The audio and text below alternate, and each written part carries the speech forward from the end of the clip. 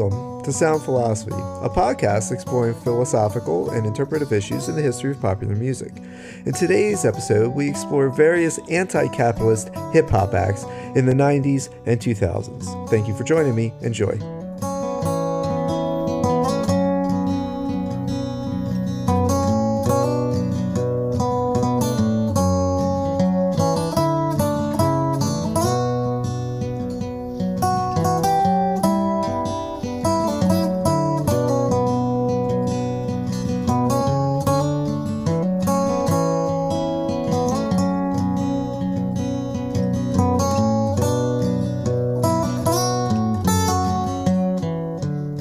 Why hate on capitalism?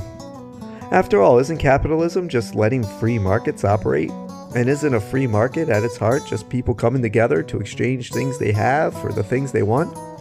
So I have my time and I exchange that for pay.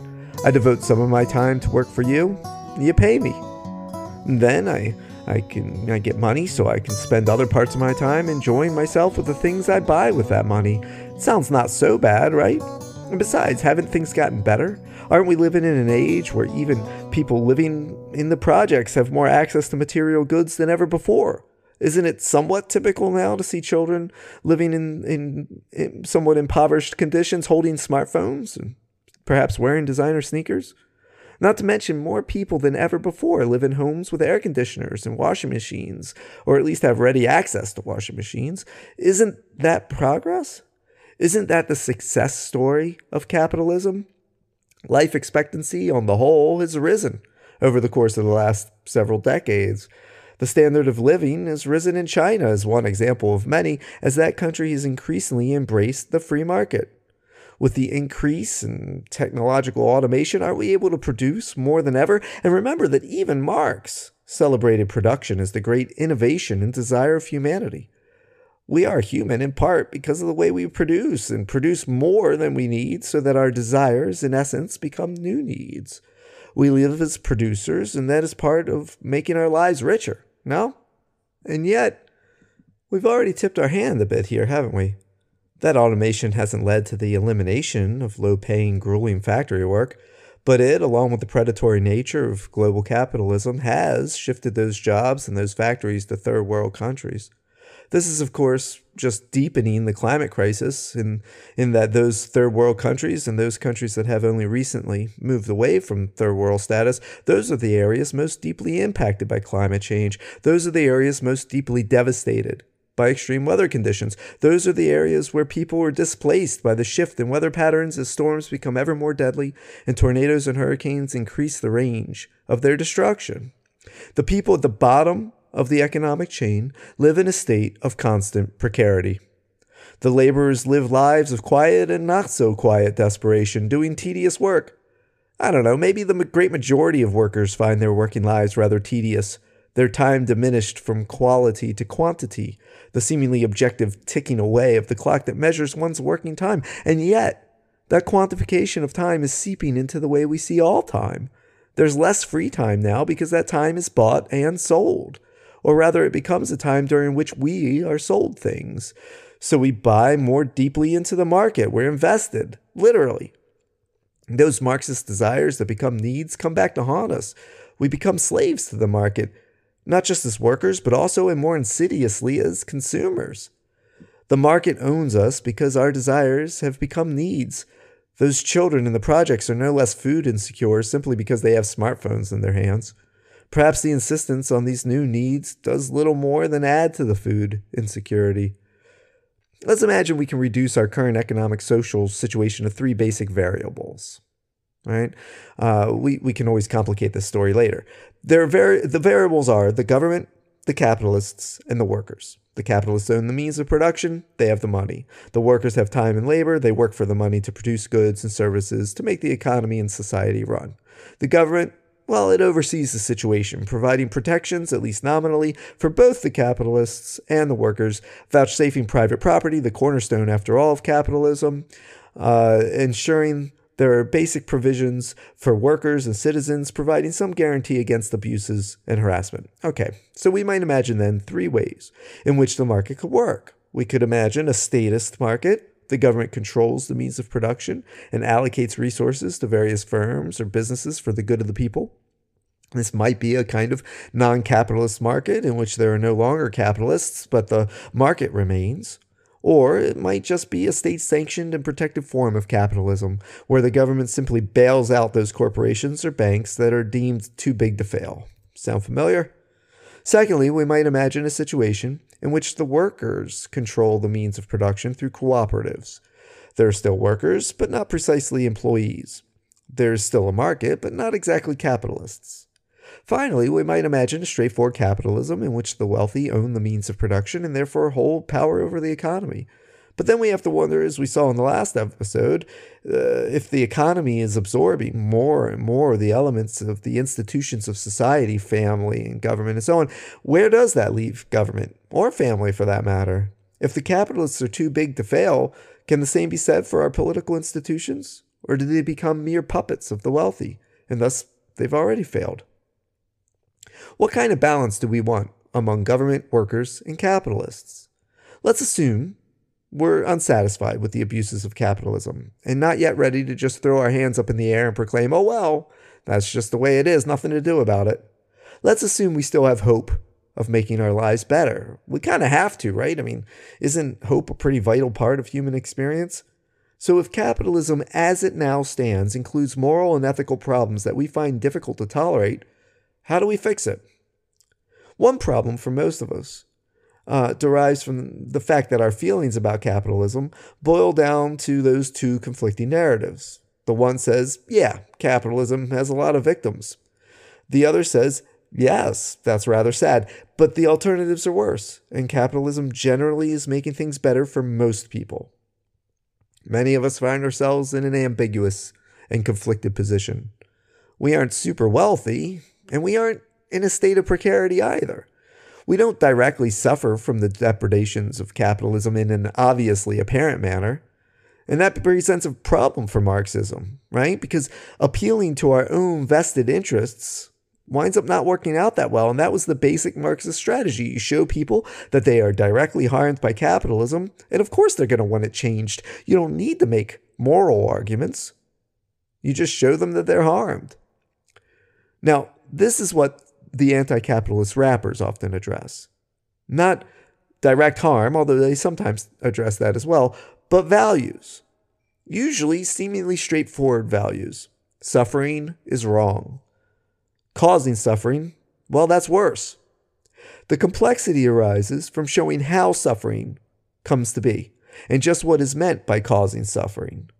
Am I only causing suffering if I'm the one actively preventing the homeless man from eating? Can I just blame his suffering on his life choices and circumstances or more nebulous notions of society? The point then becomes to demonstrate that I participate or may participate in the causal chain that leads that man to feel hunger, to be deprived, to suffer. A huge part of the response to capitalism among those supporting it, those excoriating it, and those looking to fix it without necessarily getting rid of it, the responses revolve around three basic sets of values: freedom, equity, and community. After all, if the argument from direct harm breaks down because most of us are doing okay under capitalism, then we need to consider arguments from value. And those three, freedom, equity, community, they get brought up a lot. What differs is how various people define those values. The value of the values, in essence. The pro-capitalist will often say that capitalism, left to its own devices, that is, with minimal government interference, maximizes the freedom of the individual, treats everyone as equal on the market, and fosters a sense of community based on economic interaction and thus social interdependency. The pro-capitalist often stresses that equity ought to be about equality of opportunity, not equality of outcomes. Meaning, we all have a chance at success if we work hard, and those who don't succeed, well, they can only really blame themselves. The person that feels capitalism needs fixing, but maybe not eradicating, might suggest that there are other kinds of freedoms that need to be addressed, not just individual freedom, as a freedom from governmental control, for example, but various kinds of freedoms for or to freedom to live a life of dignity outside of the economic sphere, freedom to pursue self-actualization that falls outside of economic markers of success.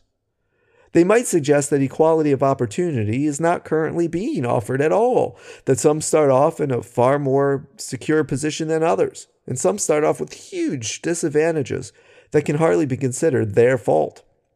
This person might also suggest that we too often emphasize individuality over community, and that this sense of hyper-competition, looking out for number one, might ultimately be self-defeating.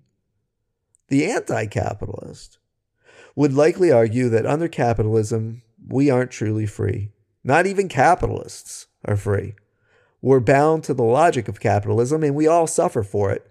This suffering will only end with the destabilization and ultimately the eradication of capitalism. The anti-capitalist would likely maintain that there is no equity in a society that still contains homelessness, food insecurity, discrimination, and all the other social ills we rail against but ultimately don't eliminate.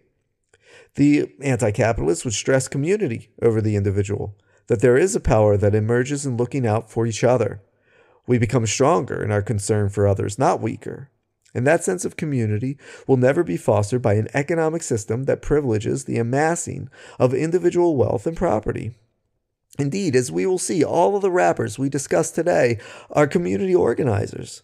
For all their differences, the artists will now share a basic assumption. If you want change, you need people alongside you. And more to the point, positive change arises primarily from groups of people making their lives mutually better by focusing on that mutuality.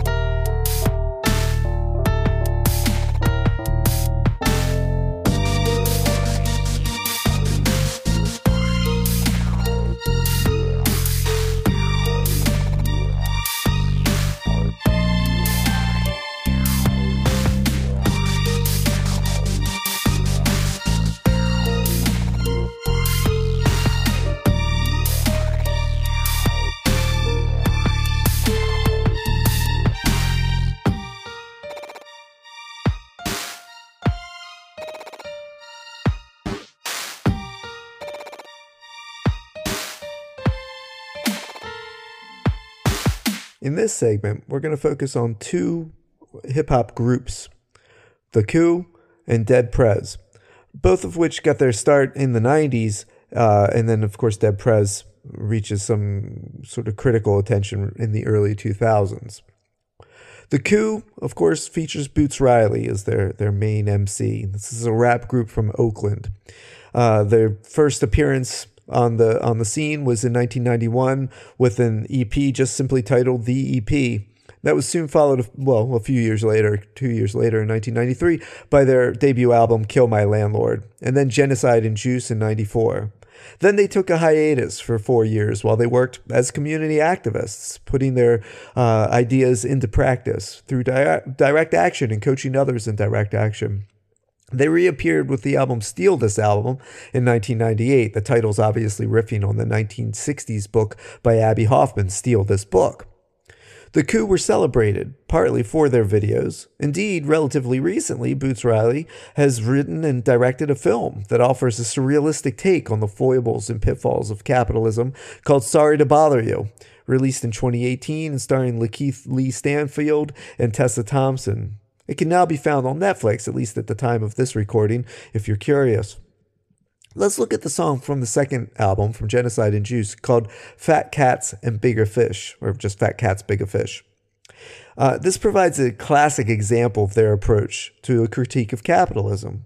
The beat builds on a sample from George and Gwen McCrae's song The Rub from 1975. The song's already a fine blend of funk and disco elements, the funk groove in the bass and staccato strings, and the lush, sustained string line that runs against that foundation. It sounds as though The Coup, one of the first hip-hop groups to use live instruments in combination with samples, may have added a guitar part, at least I'm pretty sure that's what's happening there, and almost certainly added that incredibly funky and arresting descending piano run that punctuates the loop. And for me, that's one of the things that really grabs your attention, drives the whole thing forward. This is combined with the get down, get down, get down vocal from Millie Jackson's 1977 All the Way Lover. It's an irresistible groove that perfectly prepares Boots Riley's characteristically winding narrative. The song begins by establishing the narrator's hustle. He picks pockets and engages in petty theft to get by. He stole his bus pass even. He flirts with a cashier to get free burgers and fries. His motto is, quote, I use peoples before they use me, end quote. The streets are fraught with dangers. The narrator tries to avoid the drug game and other seemingly more lucrative endeavors to avoid the pitfalls inherent in them. He's streetwise, but he's not really dangerous. He's also intelligent. He's offered an opportunity to pickpocket wealthy owners of corporations like IBM and Chrysler by acting as a waiter at a high-class party. But while he's in there, he overhears a man that owns the Coca-Cola bottling plants. And this man's describing how he filters funds through election campaigns, then plans to make condos out of what had been low-rent housing for the poor. But he's going to sidestep possible protests against that move. He's going to use the media and the police to portray the current occupants of these projects as drunkards and criminals, thus winning over public approval for their displacement, laying the blame of the suffering of the poor at the feet of the poor. The song ends with the narrator musing on the vast gap between his petty grifts and the schemes of those that are really in charge. Quote, ain't no one player that could beat this lunacy, ain't no hustler on the street could do a whole community, end quote. The Coup, Boots Riley, they're given to analysis of the various levels of capitalism and perhaps come close to the strain theory analysis of capitalism that we discussed in the previous episode.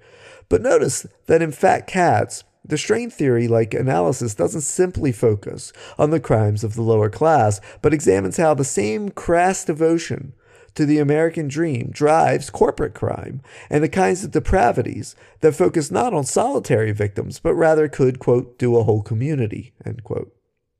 In other songs, Boots calls into question the efficacy of voting, the need for direct action, or proselytizes for the need for direct action, and he highlights the fact that the 1%, well, it's only 1%. The masses are the ones being taken advantage of. They're the masses. The problem is that they don't realize the problem of the promise and the power of their numbers. In the song The Guillotine, he raps, quote, they got the TV, we got the truth.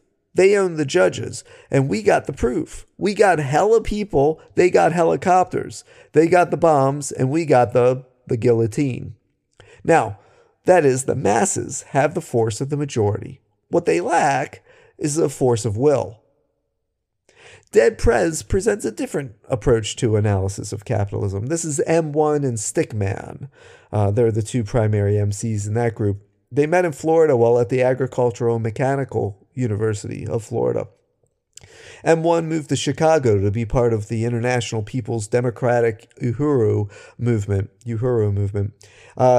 They signed to Loud Records, and they were discovered more or less by Lord Jamar of the Brand Nubians, and he's the person that recommended them to Loud Records. When Loud Records folded, they found themselves on their own again, and they produced their own albums, mixtapes ultimately, in which they sold on the street. And so there's an element here of them taking control of the means of production, right? Distributing their own material.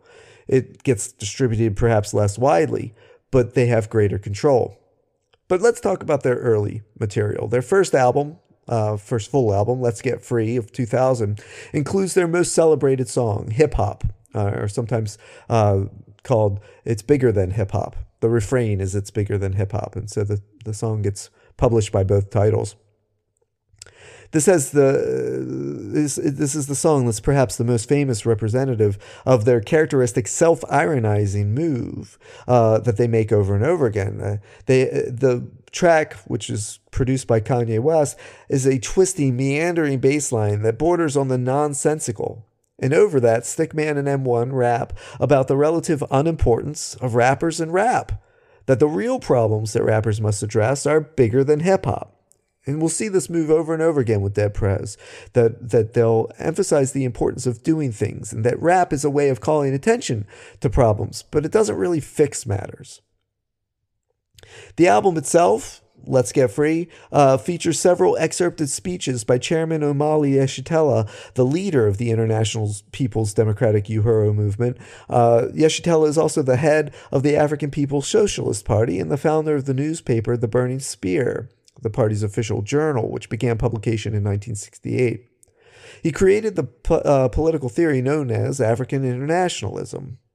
They characterized the African People's Socialist Party, the party itself characterizes itself on its website as, quote, an integral part of the international struggle to overthrow capitalist imperialism and its neocolonial minions in order to achieve the unification and liberation of Africa and African people under the leadership of the African working class, and build a society which will, as declared by Kwame Nkrumah, who was, of course, the leader of Ghana in the 50s for several years, quote, advance the triumph of the internationalist socialist revolution and onward progress toward world communism, under which every society is ordered on the principle of from each according to ability to each according to needs, end quote. And end quote within quote. The album addresses the idea of being African rather than African American, for example, in the song I'm an African. They talk about the school to prison pipeline, and they're quite early on in that conversation, right? This happens in the song Behind Enemy Lines. They discuss organizing for freedom in the song We Want Freedom. That last song lands on some familiar themes and points of view prevalent on the album. Stickman predicts a scenario in which martial law is declared against the poor, leading to violent upheaval and civil war. He claims he has cousins in the military, and thus his own family would be among those attempting to kill him and those that stand with him. In a very real sense, he feels his cousins already stand on the side of the oppressor, and thus he raps, quote, but as far as I'm concerned, they died when they registered, end quote. M1's first verse deflates the importance of MCs, once again, just like we saw in It's Bigger Than Hip Hop, and claims that the world needs more Hueys, referencing, of course, Huey Newton of the Black Panthers. As is typical in Dead Prez songs, M1, too, raises the specter of the possibility of violent rebellion. He raps, quote, fuck the gold and the party, train yourself, clean your shoddy, end quote. Of all the artists I discussed in this episode, Dead Prez is seemingly the most comfortable with declaring the need for all-out revolution and the violent overthrow of the capitalist system. A system that, following the logic of Chairman Omali Yeshitela, necessitates slavery.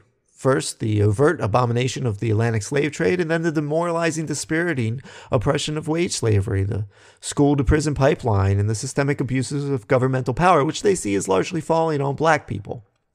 They seem to maintain that any system that could not only countenance but rely upon slavery and the continuing oppression of a race is not a system that can be fixed. It must be eradicated. In the meantime, they suggest preparation, taking a militant stand in the name of freedom. They also recommend outright resistance prior to rebellion. In short, if capitalism makes you a wage slave, better to become a thief, an outlaw. This is best captured in their song Hell Yeah from their 2004 album RPG, Revolutionary but Gangsta. That song justifies stick-up robbery, welfare scams, credit card fraud, and petty theft at one's menial job, not merely as a means to survive, but also, and maybe more importantly, as a way to corrupt the system from within. This becomes most obvious in the sung outro to the song that proclaims, quote, "If you claiming gangsta, then bang on the system and show that you're ready to ride. Till we get our freedom, we gotta get over. We steady on the grind," end quote. This captures the essence of that album title, revolutionary but gangsta, as well as the general stance Dead Prez takes. On the one hand, they rely on the tropes of gangster rap, the dedication and commitment to the thug life, the willingness, perhaps eagerness, to resort to violence, the justification of criminality as a survival technique in a system designed to oppress the poor and particularly the black. But on the other hand, they're critical of the stated goals of most gangster rap. As they rap in the song Be Healthy, they're not interested in becoming rich, but becoming well, which includes seeking and fighting for freedom for a community, not just an individual. And this is a type of freedom they feel the capitalist system will never provide.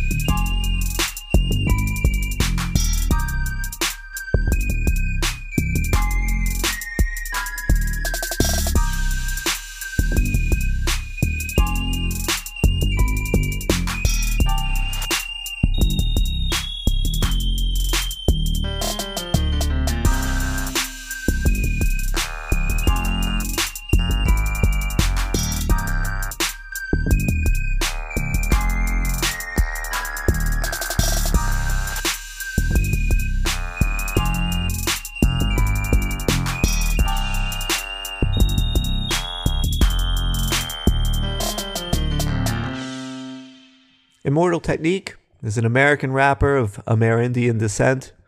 He was born in Peru.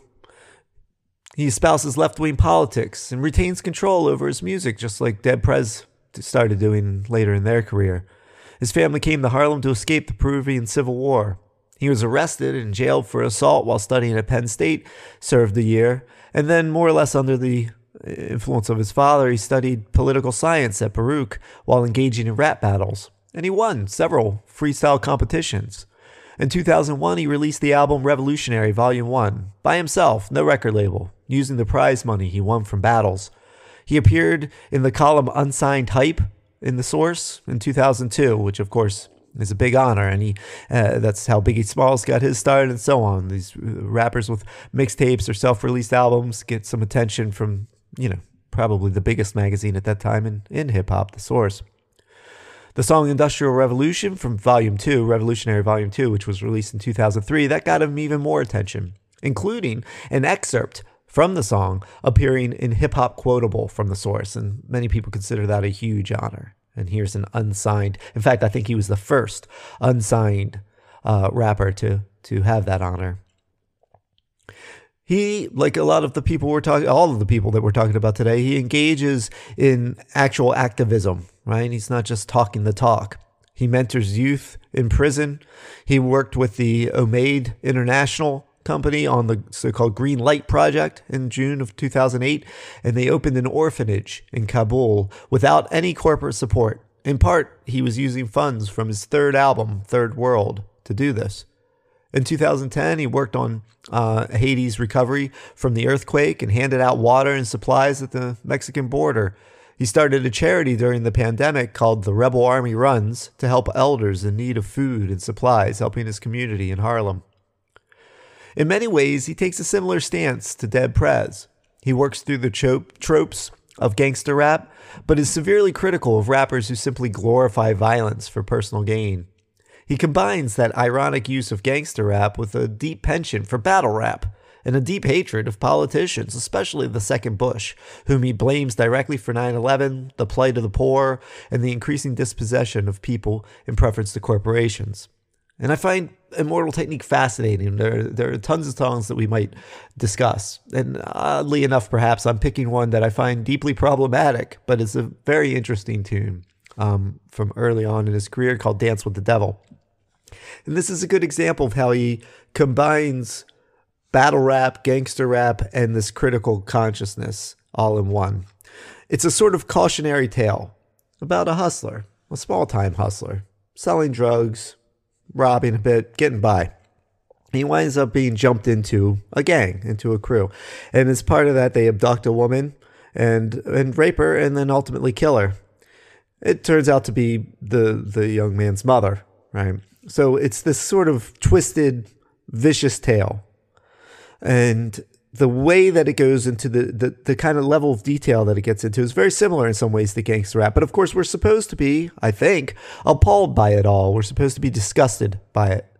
Not just the ending, but the whole thing. The way that he describes the assault on the woman is quite vivid and disgusting. And so the reason that I find the song problematic, we're not all the way through it, of course, yet, but there are a number of things. First of all, you can see that it's meant to be a cautionary tale.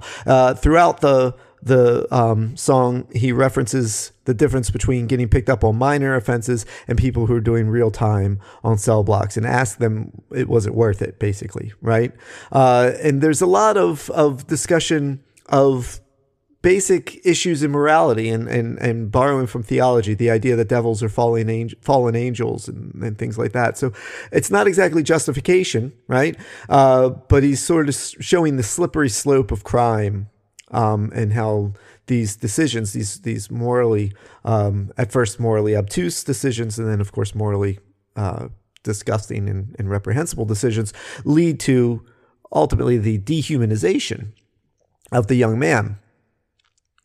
But at the same time, as I said, there's the gangster rap trope of kind of getting involved in the moment of crime. And so there's always this tension, I think, in the song between the excitement of the depiction and the vividness of the depiction and the same kind of thing that you go to see a horror movie for or a gangster movie where there's a lot of egregious representations of crime.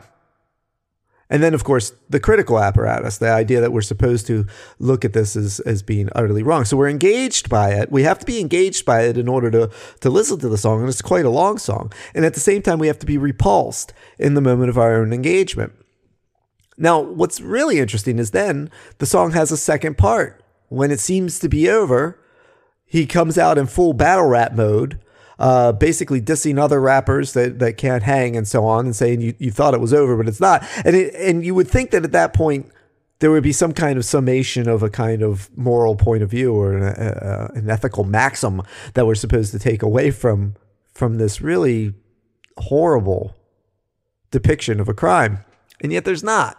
And that's what kind of makes me wonder about Immortal Technique. As much as I admire him, as much as I enjoy listening to his music, that battle rap aspect of things, the cocking aspect of things, that of course is most famously captured in his song Obnoxious, which is just basically pure battle rap, pure braggadocio. It's not really bringing the critical conscience to bear in any strong way.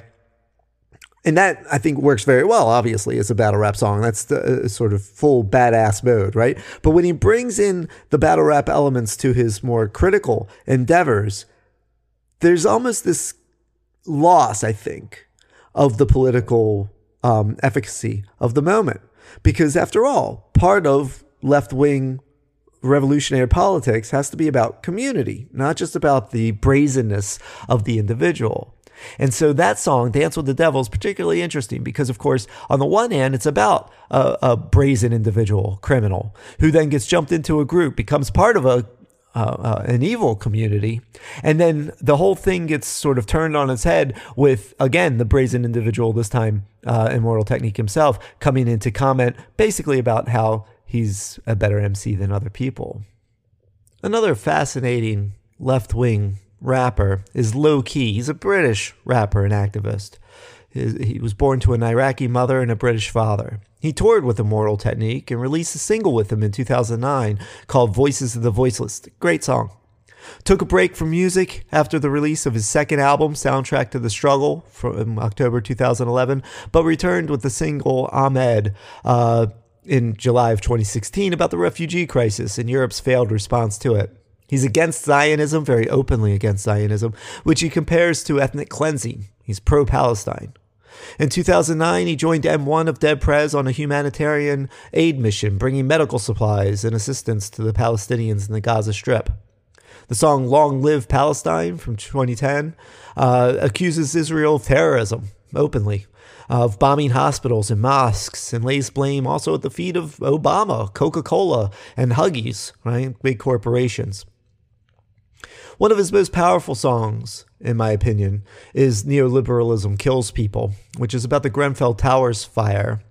The Grenfell Towers was, of course, that fire took place in 2017. This was a high-rise tower in North Kensington area of London, a relatively wealthy area. But this was, of course, a relatively low rent high-rise, so mostly people of lower middle-class income. And it was a very poorly maintained building, with the knowledge of the people that ran the building. They knew that it was a fire hazard. They fixed it up more on the outside of the building than the inside. And so it became a death trap, and many, many people lost their lives in this fire.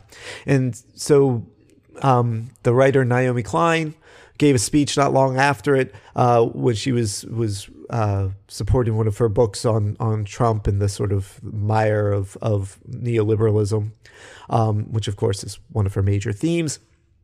And she said that the Grenfell Towers and neoliberalism in general is what lovelessness looks like in public policy. That the Grenfell Towers are a story of indifference. And Low-Key quotes this at the beginning of his tune, Neoliberalism Kills People. He quotes the speech by Naomi Klein. And then he goes into his first verse. And he references a freestyle that he released several years before this, Fire in the Booth. And he was doing a sequel to it, not right around the time of the Grenfell fire. So the very first verse begins, how can I do a fire in the booth when I'm just trying to maintain, and since June don't hear the word fire in the same way? And so you can see there's this kind of self examination that runs through a lot of Low-Key's work. He's, of all the rappers that we're discussing, he's probably the most comfortable with the idea of some kind of political correctness, right? His raps are deeply self-critical and heavy on analysis of the implications of speech acts, especially his own. And so this idea of can you really use the word fire? And because Fire in the Booth, of course, was a bit of braggadocio, that he's so good in the recording booth that he's on fire. And now he's questioning the very use of the word fire. Right?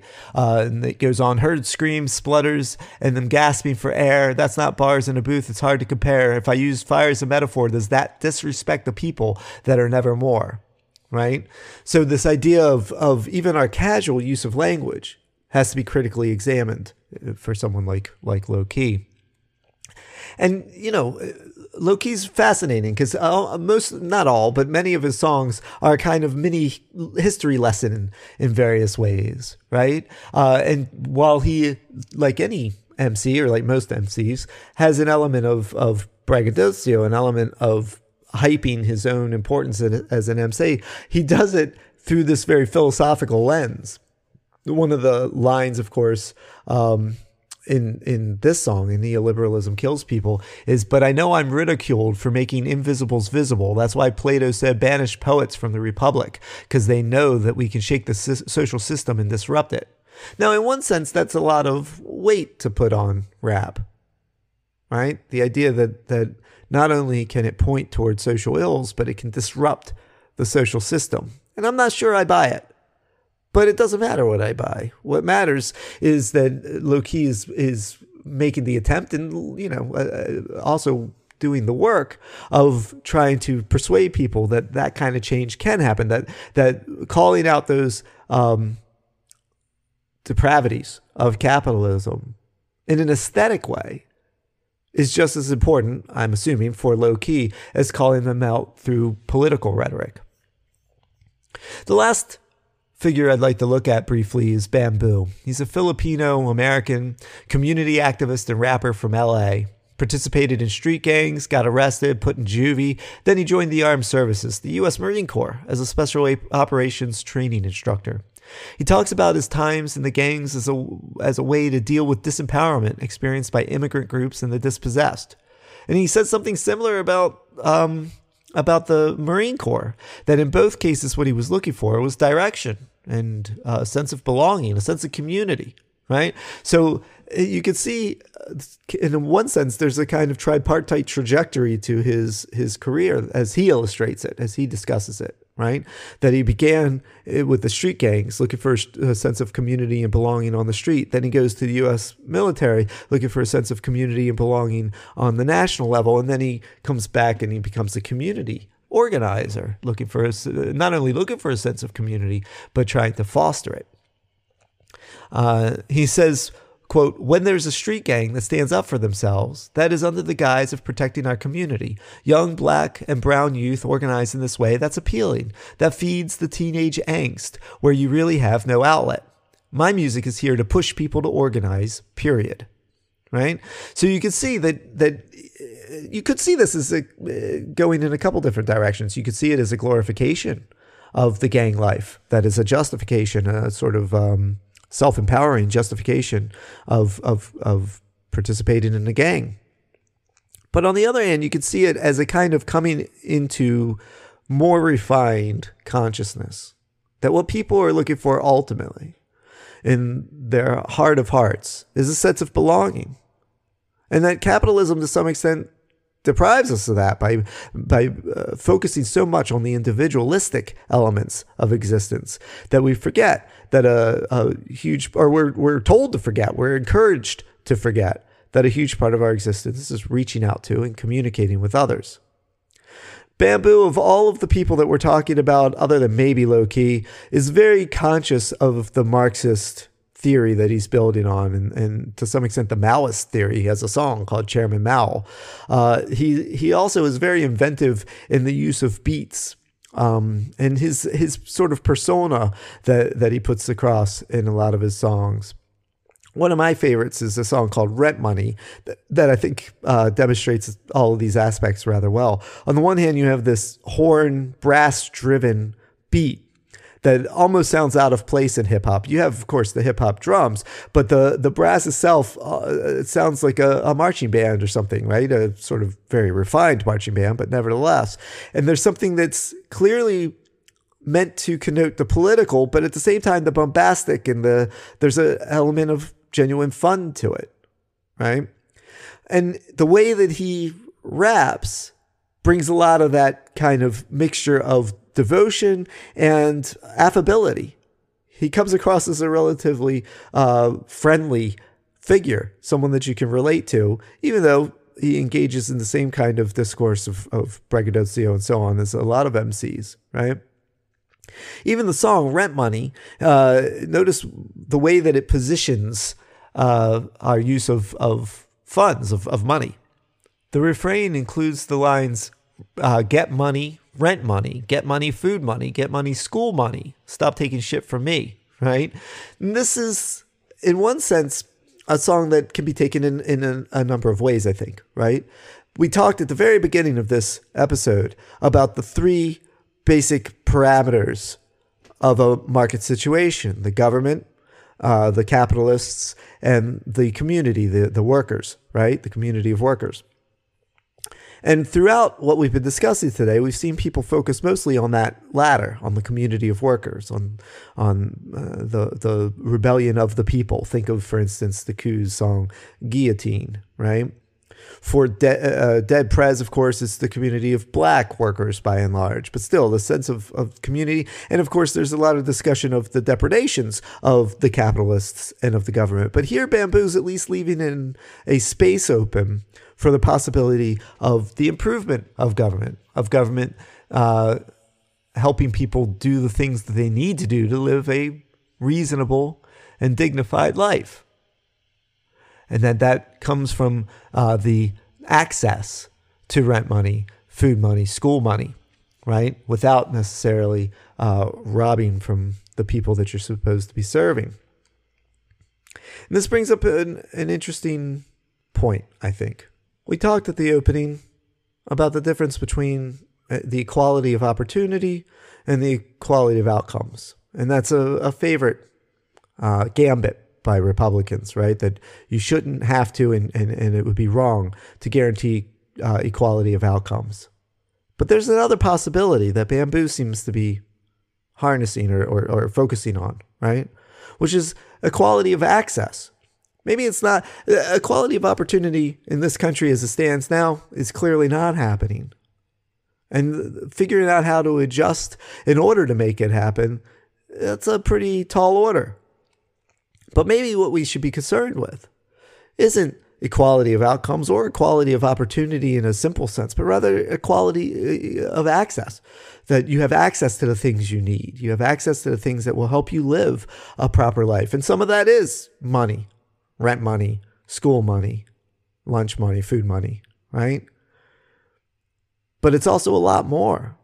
What should we have access to? I mean, it's ours, right? We're a community of people. The things that we have here in this nation, in this world, they're ours. Why should some people have more access to those things than others? Why should some people have more access to clean water, clean air, a healthy life? Wouldn't it be better? Wouldn't it be better for all of us if we all had equal access?